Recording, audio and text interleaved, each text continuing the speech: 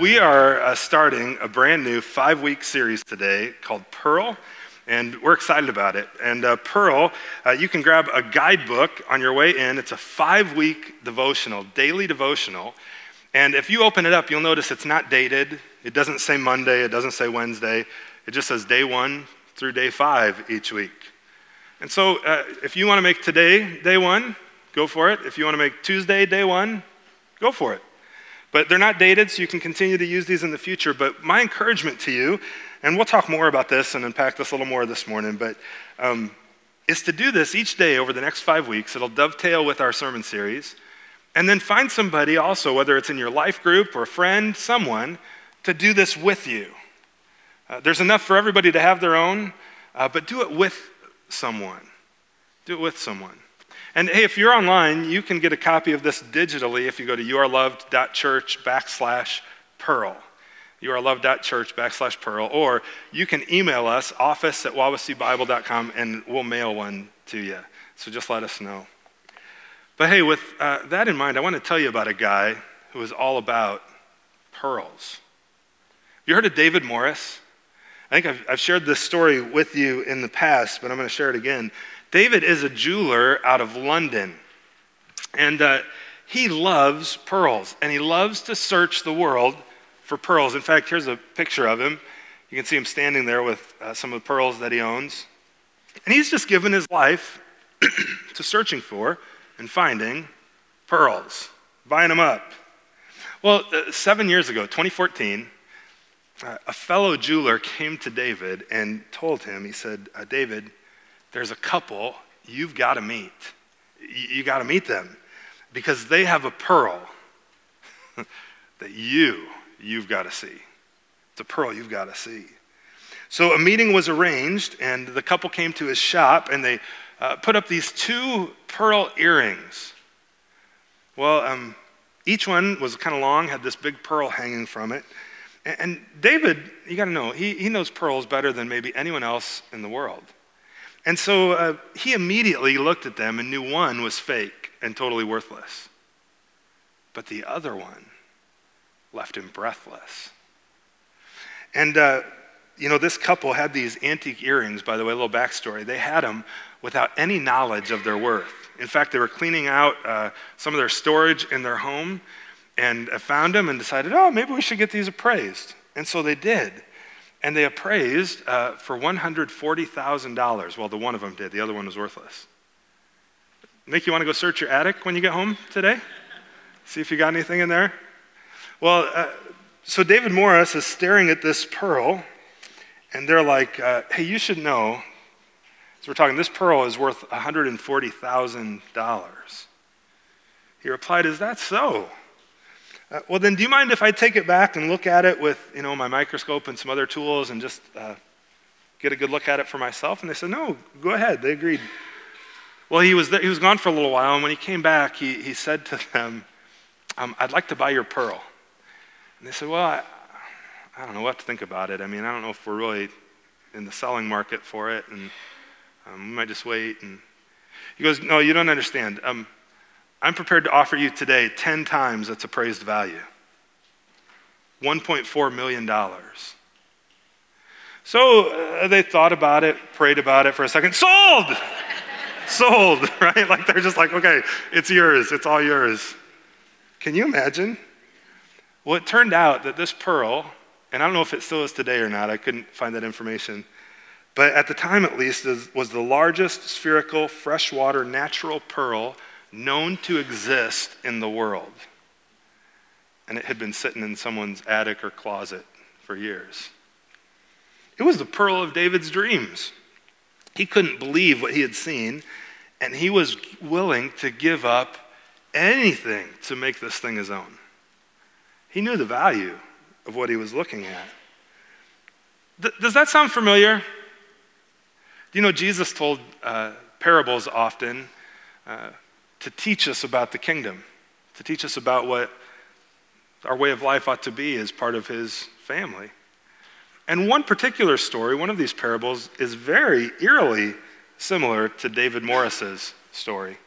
Check this out. Again, Jesus said, the kingdom of heaven is like a merchant in search of fine pearls, like David Morris searching for pearls, who, when David found one pearl of great value, went and sold all that he had and bought it. You know, I think this parable, when Jesus is teaching us about the kingdom, tells us a lot about the priority of evangelism. And our series, Pearl, is really a series on evangelism. Do you know what evangelism is? Evangelism, at its core, I'll give you this off the top, is about telling other people about Jesus, helping them find Jesus. But oftentimes, as Christians, for those of you who have trusted Christ, we hear evangelism and we might think something kind of churns in us. Oh, really? We're going to talk about that for 5 weeks? We are. What feelings come up when you hear the word evangelism? Maybe you're not a believer yet, and you hear that word and it causes you to cringe a little bit. Like, yeah, I've had people come to me doing evangelism, and I was just kind of their project.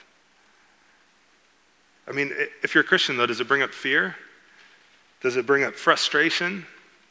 Does it bring up maybe a little bit of dread? If I'm honest with you, if you could see my heart, it does that for me. It brings up some dread at times.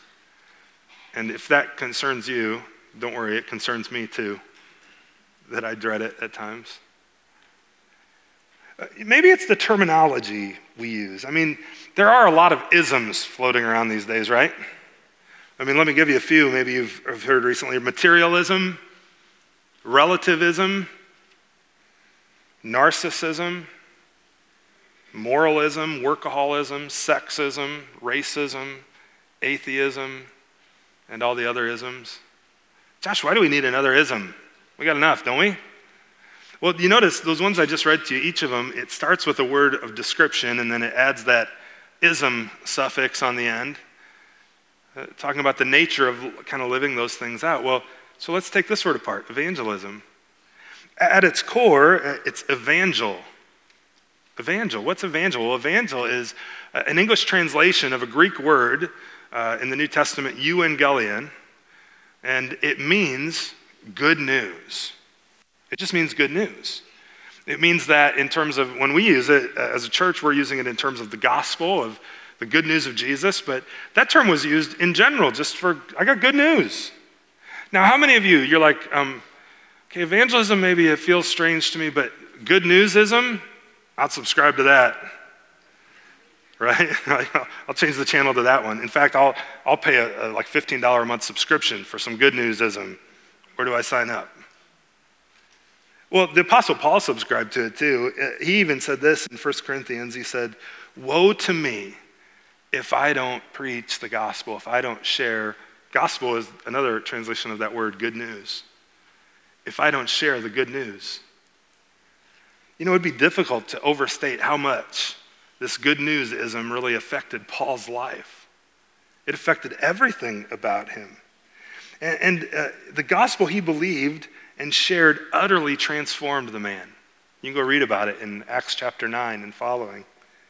And as he put it when he wrote a letter to the church in Rome, he said, the gospel, the good news, it's the power of God that brings salvation to everyone who believes. No matter who you are, where you're from, what you've done, what's been done to you, the color of your skin, it doesn't matter. It's good news for you. And it's the power to save you. Now, sometimes too, I think maybe I say we, but you're hearing from my heart a little bit too. Just kind of get that uneasy feeling about evangelism, maybe because of some of the other terms we associate with it too. I'll give you one. Maybe you've heard soul winning. You ever hear that? We're going to go do some soul winning. Now, is there anything necessarily wrong with that? No. But I don't know that it's the most helpful thing in terms of when we think about evangelism and sharing the good news with people. You maybe have heard it, I know I have. I've probably even said it about winning souls for Christ. That if you go out to evangelize, you're going out to win souls.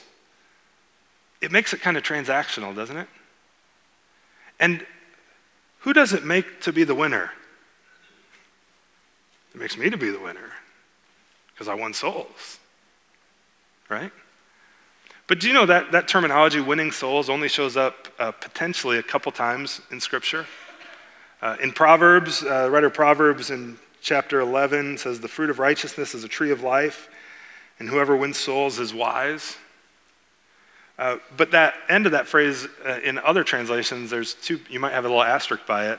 It can also mean the fruit of the righteous is a tree of life, but a cunning person takes lives, captures souls, literally. So I don't know.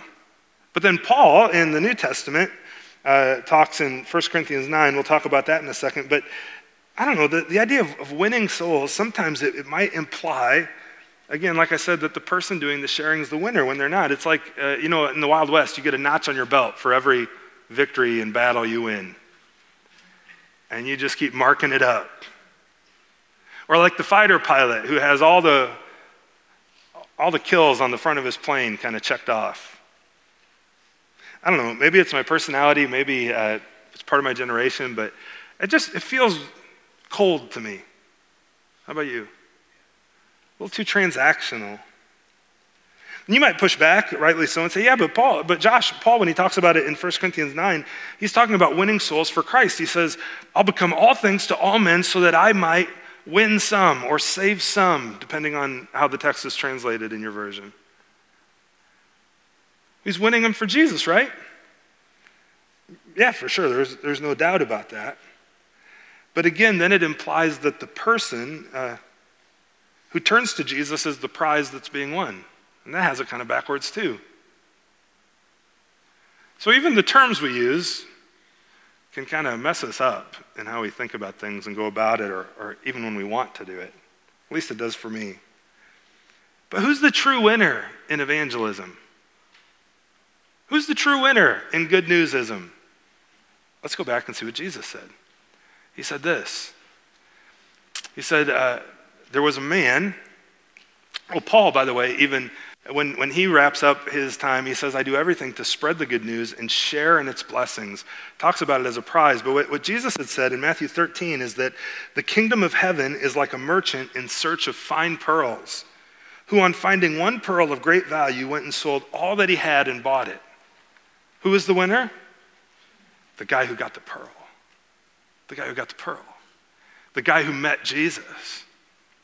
The woman who turned to him in faith. That's the winner. Not me for winning them. Not them as the prize, but Jesus is the prize. And Paul, even when he talks about, I become all things to all men so that I might save some, he wraps that up with the verse I just read there, that he says, I do everything to spread the good news and to share in its blessings. And then he goes immediately after it, he says, don't you realize that in a race everyone runs, but only one person gets the prize? He links it to winning a prize. I wonder, have you thought about evangelism that way?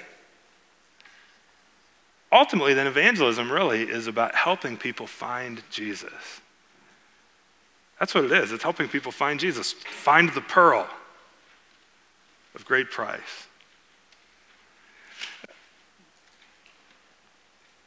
Referring to evangelism as winning souls or other ways can just be a disservice to our understanding of it, because it's not about me winning people or even Jesus winning people. It's about people winning Jesus and receiving him and getting his grace and goodness. And it changes the focus of it then. At least it changes it for me as I think about it as something that's my achievement to that person's gain. And it's something I want to do. I want to tell you about him. Because I want you to have that. I want you to know that. Not because I think less of you that you don't. It's because, man, you're missing out. I want you to have this. Evangelism is about helping people secure the biggest win they ever possibly could for eternity. Being sent to evangelize then requires me to love them and care about them, the people I'm going to. Right? You remember our mission statement? Now, again, if you're new this morning, granted, I'm talking a lot to people who have trusted Jesus today. And you can listen in and you might find that, hey, I kind of need that pearl too, and I'll help you with that later. But those of you who have trusted him, we're sent to love people and invite them to follow Jesus with us. We're sent to love people and help them find the pearl. The biggest win they could possibly get. So as we do this, though, you think about it, there's a couple things on the front end we need to examine a little bit, don't we? First off, I'd ask this, and I'd ask it of myself too. How's your heart? How's your heart when it comes to evangelism? We're going on this journey. The subtitle of the series is Adventure Awaits. Because if you think about it, if you're helping somebody to find the greatest treasure they could ever find, that's an adventure of helping them, of loving them, of doing life with them. But how's your heart in it, you know?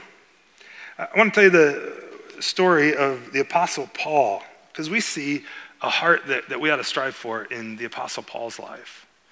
And we also see it in Jesus' life, but I want to turn your attention specifically to Paul today. Acts chapter 17, and over the course of the next few weeks, we're going to be in Acts chapter 17, just looking at Paul's heart and his method of sharing the good news. Let me catch you up to speed before we read. In Acts chapter 17, Acts tells us some of Paul's missionary journeys when he would go out, plant churches, tell people about Jesus. And in Acts chapter 17, we're in the midst of the second of his third journey. And as he's going, leading up to where we're going to be this morning, you can read all this in Acts chapter 17. He goes to a city named Thessalonica. And when he's there, he starts telling the good news and preaching the gospel and loving on people. And people who don't believe it aren't having it. And they stir up other people and cause kind of a riot, and Paul gets driven out of town. But it was after many people, it says including some of the leading women in the city, believed. And so Paul moves on to another city not far away called Berea. And in Berea, we read that the people there were very receptive to Paul's teaching, very receptive to what God's word said, and that as they examined it, they're like, you know, I think he's right. I think this is actually true. And they begin believing. But those guys from Thessalonica who are causing all the problems, they hear about it, and so they follow Paul to Berea and start some trouble there too. And so they actually take Paul and get him out of town, and they sail him down to a city called Athens. Have you heard of Athens? Paul leaves, and he leaves his companions, Silas and Timothy, and others behind in Berea. But Paul gets out of town so he doesn't get hurt or killed. And he gets to Athens, and you just need to know Athens is an incredible, incredible city. And it was especially in Paul's day. I mean, it was the center of culture in Paul's day. And in Athens, it was the center of culture in terms of architecture. It was the center of culture in terms of philosophy and spirituality and so many things. Athens was at the center of it. In fact, Athens is even at the center of things in our culture. I mean, did you watch the Olympics this summer? I mean, it's an incredible influence even on us today. Well, Paul gets there, and I don't know about you, but sometimes when I get to go, I went to college in Chicago, but when I get to go into the city, I'm excited to look at the buildings or just to be in that area, right, and to check everything out. And check out what Paul did in verse 16. I'll read to you from verse 15. It won't be on the screen, but in verse 15 we read that those who had helped Paul had gotten him as far as Athens. And then they received a command from him for Silas and Timothy to come and join him as soon as they could. And then they sailed back to Berea. So Paul gets to Athens, and he's waiting. He's just going to be waiting there for a while for Silas and Timothy to show up, waiting for his friends. Might explore the city a little bit. But look at what Paul's excited about, or what grips him. It says, now while Paul was waiting for them at Athens, his spirit was provoked within him as he saw the city was full of idols. His spirit, his heart was gripped by the fact that, these people, they live in a beautiful place in the center of our culture. They have so many good things. but they're worshiping idols. And when he would look at the big, incredibly awesome buildings, his heart went immediately not to, wow, that's incredible. It went to, these people are missing out. There's a better prize than this. And over the next few weeks, we're going to actually look at how Paul goes about talking to them about that prize and about what they're missing out on. But shame on me that my heart would probably not be that way right away. How about yours? I'd go into the city, and I was talking with Tim earlier between services about, like, they have the architecture tour on the boat, down through the city, and you can check everything out in Chicago. Just wow. But what God's heart is, he wants me to see that and see people. See people. Because we live in a culture that's at the center of so many things in the world, where everything is people searching and finding value and worth and fulfillment in things that aren't fulfilling. And they're missing out on the prize. Where if they could see it, maybe they'd be like David Morris and sell everything so that they could have it. But Paul says, unless somebody tells them, they'll never believe. But Paul's heart was gripped. So was Jesus' heart. It wasn't unlike Jesus. Jesus was doing things similar to Paul. He was traveling and through towns and villages. He was teaching in synagogues, announcing the good news about the kingdom. He healed every kind of disease and sickness. And when he saw the crowds, look at this, he had compassion for them because they were harassed and helpless like sheep without a shepherd. You ever seen sheep without a shepherd? And sheep are dumb. They'll hurt themselves. They'll kill themselves. Jesus has compassion because these people need me. So first off, how's your heart? Evangelism is about helping people find Jesus. So first, where's your heart? Second, how's your, I don't know how else to say it, how's your want to?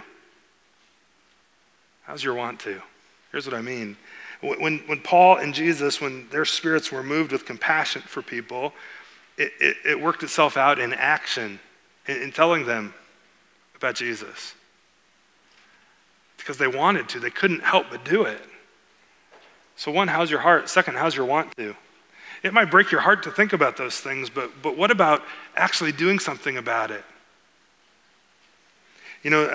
We read Jesus went through all the cities and villages, teaching in their synagogues. And when he saw the crowds, he had compassion for them because they were harassed and helpless like sheep without a shepherd. Man, how did his heart get that way? How did his heart become so tender? And Paul's too. How did it become so tender for people?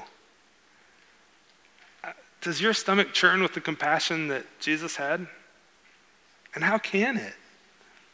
Well, Jesus, I think, gives us a little clue. He says in verse 37, he says, then he said to his disciples, the harvest is plentiful, but the laborers are few.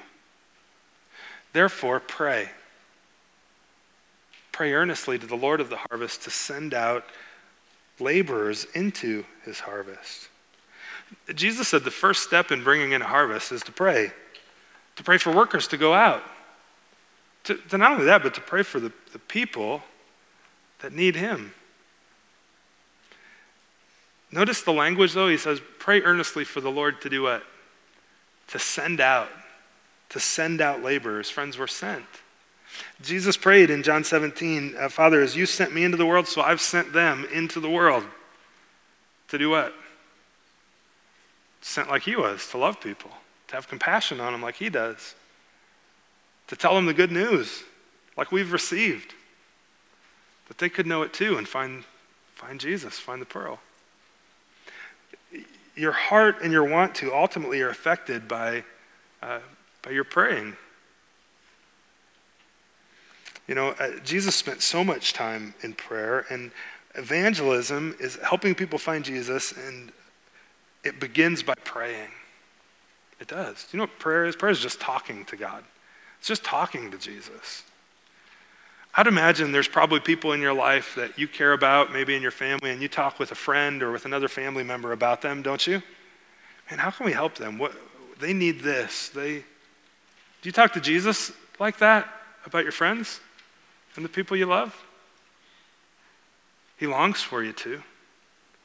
And if you want your heart, when I said, how's your heart? You want your heart to be like Jesus or like Paul?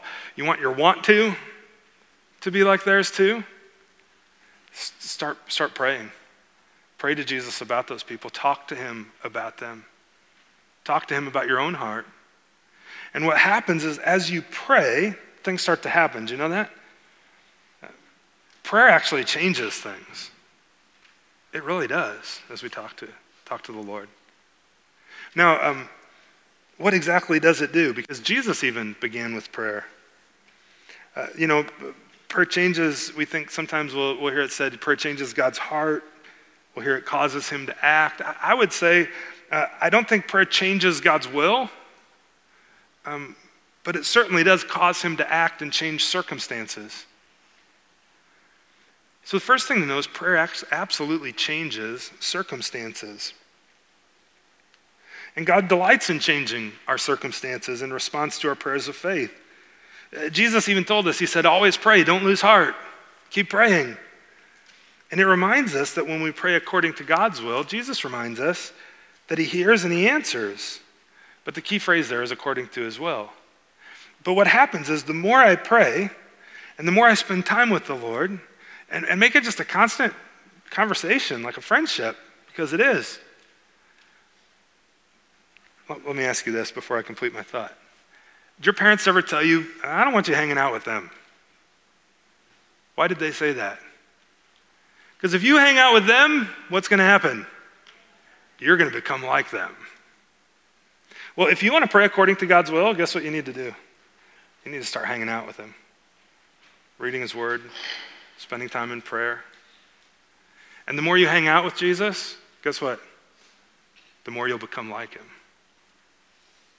And so as I pray and as I talk to him about these things, he changes circumstances, and he does, and my prayers even change to become more and more according to his will. Paul told Timothy, while Timothy was starting a church in Ephesus or taking over a church as a young pastor, he said, first off, I urge that supplications, prayers, intercessions, Timothy, and thanksgivings be made for all people. Be praying for people. Pray for them. He said, I urge, first of all, pray. You might think of it this way in terms of how prayer changes circumstances. There's a father, and he has a daughter, and he's decided way ahead of time he's going to give her a car when she turns 16. He's going to. That's what he's going to do. That's his will. And he knows, in part, that by that time she'll have a job. She'll be active in church, hopefully. She'll be active with her school activities, and the big deal with all this, though, is she'll be able to pay her own insurance when she gets that car. But he also plans to wait and give her that car until she asks for it.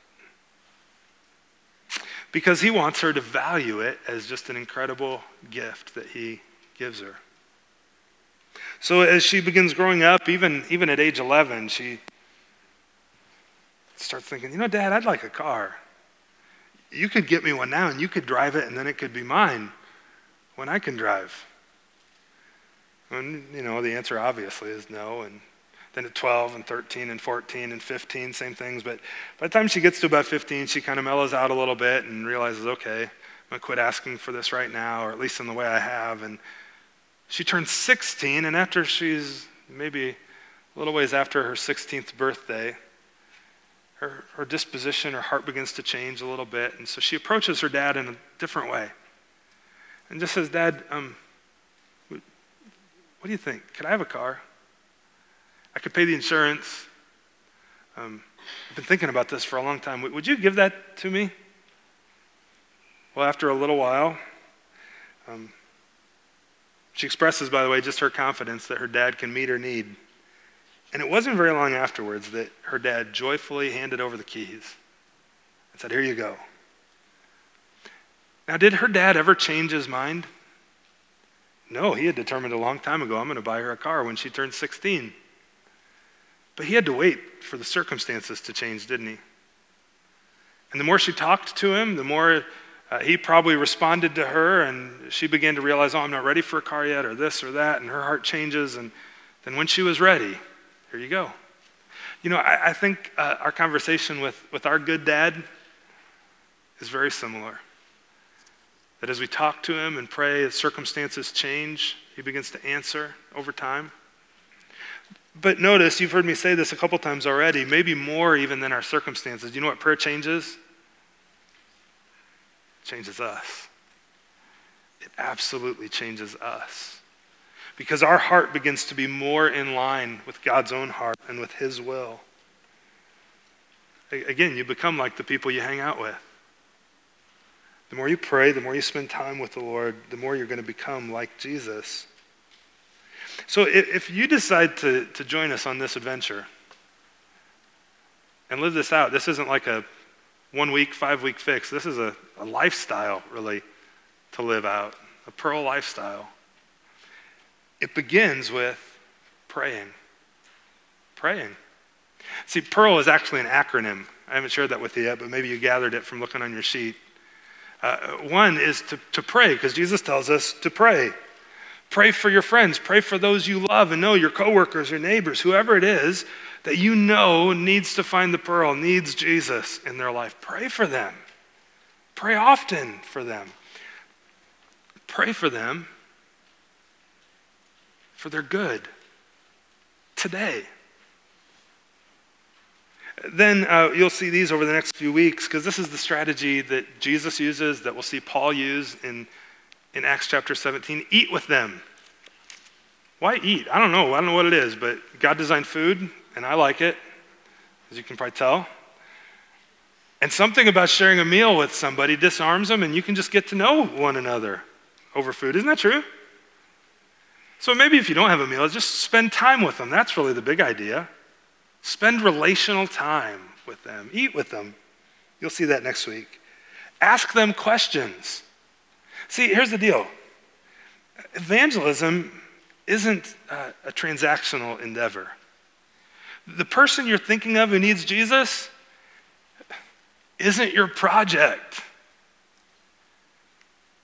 Jesus is calling you to be their friend. So ask them questions. Get to know them. Learn about their life. And actually care. That's how Jesus went about evangelism. Now, there's times he just proclaimed what was true, for sure. But if you look at the pattern of his life, it was relational. And then, as you have opportunity, reveal your story.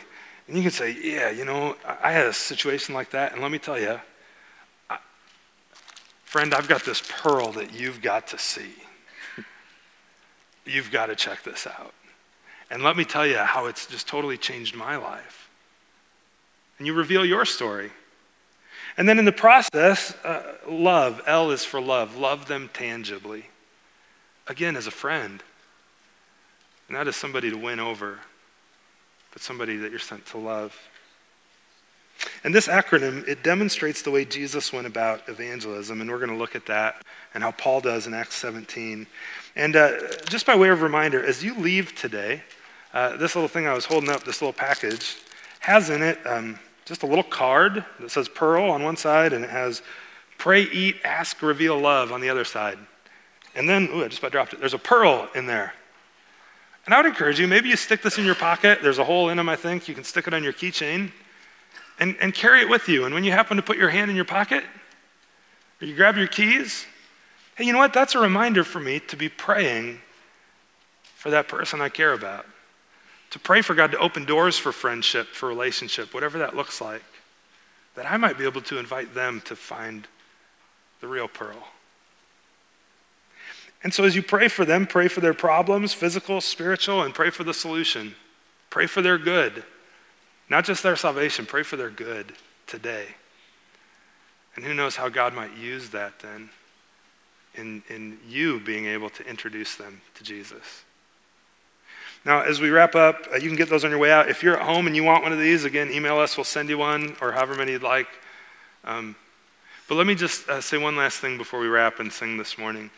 If you've never trusted Jesus, you've never found the pearl, let me tell you, it's so simple. God loves you more than you ever dreamt. And he sent his son to live a perfect life in your place, to pay the penalty for your sin and my sin, which I deserve to pay it. But Jesus, who is without sin, lived that life, and he took the penalty for sin, took the punch of God's wrath on the cross in my place. And then he gave me his life. And becoming a Christian is just putting your faith in Jesus and finding that, you know what, that is the greatest gift, and it's worthy of giving up everything for, because it's eternal. And you can become a Christian in an instant, not by coming to church, not by being here, but by simply praying and going to Jesus and saying, Jesus, I need you to save me and forgive me. I recognize you are the pearl. You're the greatest prize I could ever win. And you love me, which is incredible. Would you forgive me, heal me, save me?